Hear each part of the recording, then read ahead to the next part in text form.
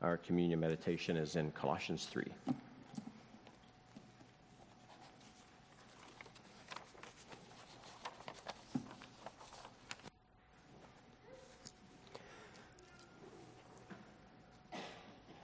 I'll read verses 1 through 7 of Colossians 3. If then you were raised with Christ, seek those things which are above, where Christ is, sitting at the right hand of God. Set your mind on things above, not on things on the earth, for you died, and your life is hidden with Christ in God. When Christ, who is our life, appears, then you also will appear with him in glory. Therefore, put to death your members which are on the earth, fornication, uncleanness, passion, evil desire, and covetousness, which is idolatry. Because of these things, the wrath of God is coming upon the sons of disobedience, in which you yourselves once walked when you lived in them. Let's pray. Lord, we thank you for your word, and we pray, please, have your Holy Spirit open our eyes, open our ears, fill our minds with understanding, that we would know better how to serve you faithfully on this earth. In Jesus' name we pray. Amen. So 2 weeks ago we had covered verses 1 through 4, and the first 4 verses emphasized us and the fact that we are with Christ in heaven. And the title of the message was Hidden with Christ. We are hidden with Christ in God in heaven. And so now we come to verses 5 through 7, and we see that though we are, and the reality is that we are hidden with Christ in God in heaven, yet here we are. We are still on earth. And so our members which are on the earth are distinguished then from that which is with Christ in heaven. So it's no wonder that we can have this kind of opening within which cults can drive trucks to abuse Scripture and have us to really come away with a big misunderstanding as to what exactly is going on. Is the Spirit lovely and wonderful, and is our flesh hateful? And were the Greeks right in kind of properly separating the two? And then it leads us on this earth to kind of regard the flesh as temporary, ephemeral, something that will be dispensed with anyway, so what do we care? So then you can really absolve yourself of having to live a life of holiness, because who cares anyway? It's only flesh. But see, that is certainly not what Jesus taught. That is certainly not what Paul taught, and it's certainly not what we teach. But there is this reality where we have a foot in heaven and we have a foot on the earth, and we're torn. Both realities are true. Both realities are now true. And so the reality of the former, the reality of the fact that we are in heaven with Christ, is to inform and drive our conduct here on the earth, in this flesh, the flesh that still tricks us and deceives us into serving Satan as opposed to Christ. Therefore, put to death your members which are on the earth. So we're to put those members to death that are on the earth. Because of these things, the wrath of God is coming upon the sons of disobedience. The wrath of God is coming. It's not something that we tend to dwell on. It's not something, certainly, that culture wants to dwell on. In movies, you often have suspense. In a horror movie or in a thriller, you often have the director use music and dialogue and the cinematography to create this sense of suspense. It's exactly what they want to do with you. So when you read, the wrath of God is coming, you ought to have that sense of suspense, that sense of knowing to expect something. Now, the directors often trick us. They'll have that moment of suspense pass without event, and then slam us with something that is meant to then shock you.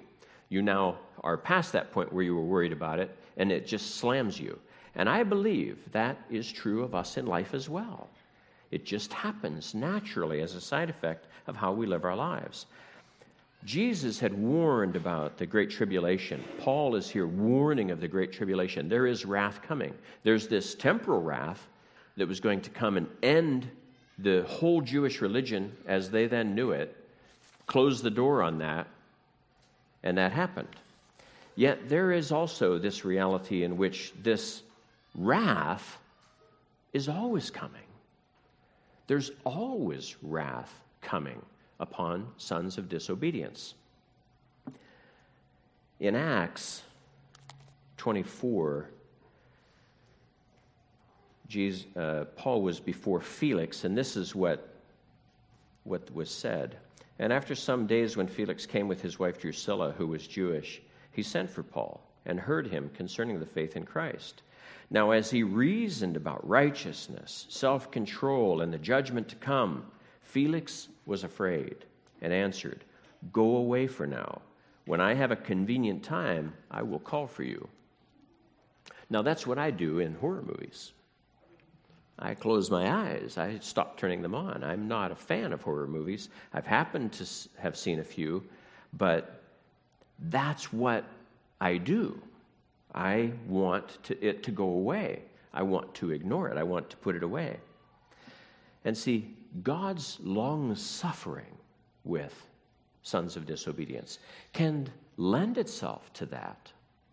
People don't want to face it, and so they put it aside. They put it out of mind.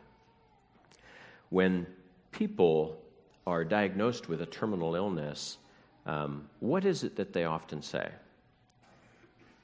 You might have seen it in a movie, you might have experienced it, but people, especially if they're younger, they think, I always thought I'd have more time. You know, people ought not die in their 30s, 40s, 50s. It's always 10 or 15 years beyond where your present age is right now, at least. So see, you always think you'll have more time. It's just this doesn't happen. But see, when we do that, and typically it's of unbelievers, but I believe believers do it as well, we will put off things. But so when we do that, when we put stuff off over and over and over again, we become desensitized to it. It now no longer has that same sense of awe and fear that it once had. And so all that stuff has gone into the closet year after year, decade after decade for the unbeliever, and they don't ever open it. Even when facing death, they don't want to open it. They've lived in denial all their lives. Why should I bother accepting reality now? Why should I deal with this? Because of these things, the wrath of God is coming upon the sons of disobedience, in which you yourselves once walked when you lived in them. So God's wrath comes upon disobedience. There is always disobedience to be judged. As long as fallen man has breath in his lungs, there will always be this promise and this trepidation of God's wrath coming upon them. But what does Paul say concerning the believer? In which you yourselves once walked. And so he's pointing to it as having been in the past for all of the people that he's writing to, all of these people that have embraced faith. It's all in the past. Fornication, uncleanness, passion, evil desire, covetousness. Now, we know that these at times trip us up, yet Paul is very clearly referring to all of this as having been in our past. These are in which we once walked. We've set them aside. We know better is a good way of reflecting on it. So now, see, there is this reality then. Verse 3 said this, "For you died and your life is hidden with Christ in God." But then he goes on to talk about having to crucify our flesh, to put to death our members, that which is in our members still. And he emphasizes in 7, in which you once walked. So habitual life pattern. So see, that's our ongoing task, is to be ongoing in the putting to death of that which should be in our past and which is in our past. Our future glory with Christ is now hidden in heaven with God. So that future glory that we have is invisible. It's invisible to us 99% of the time. It's invisible to the unbeliever all the time. They can't relate to what motivates us as believers in God. And we, I believe, can fall into the trap in thinking that our crucifixion of our members on earth might also be something that can remain invisible. Yet it really can't. I think God insists that it be brought out into the open. Crucifixion, and really when it comes down to it, until recently, all people that were executed for capital crimes, it was all meant to be a public spectacle. Crucifixion was a public spectacle. It was meant to cause all of society to look upon these people with hatred. I'm not like them. I didn't do what they did. They deserve this, and if I were to do what they did, I deserve it too. It's always meant to be a deterrent to crime. And yet, our crucifixion of our sin, of our flesh, of the passions that are described here, fornication, uncleanness, passion, evil desire, covetousness, these are in many ways to be publicly crucified by us. These aren't something that we can just do on the side. It has to reflect us, our lives, our choices. It has to be something that we see in the past. And when it's in our mind, in our present, and people see it, we crucify it publicly. I could talk about a political candidate right now that I won't bother going into detail about.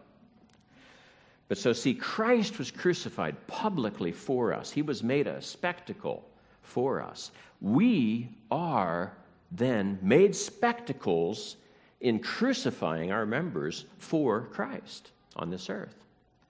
We might want it to all be done on the sly because we don't want to be made a spectacle. Nobody wants to be.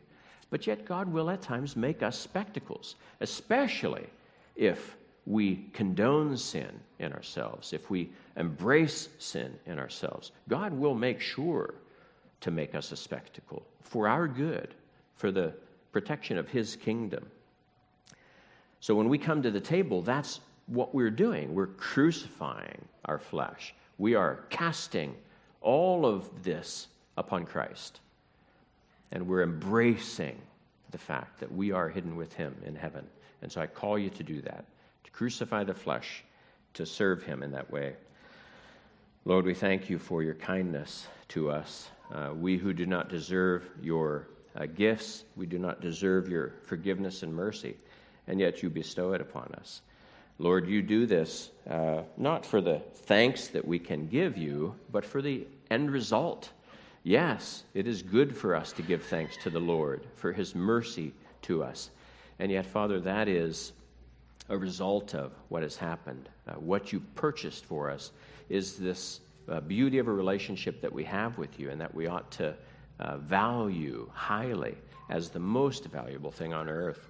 It's what Asia Bibi and so many like her have faced throughout their lives in having to be imprisoned on Your behalf in a country that hates You, amongst peoples that hate You. And Lord, the world is still filled with such communities.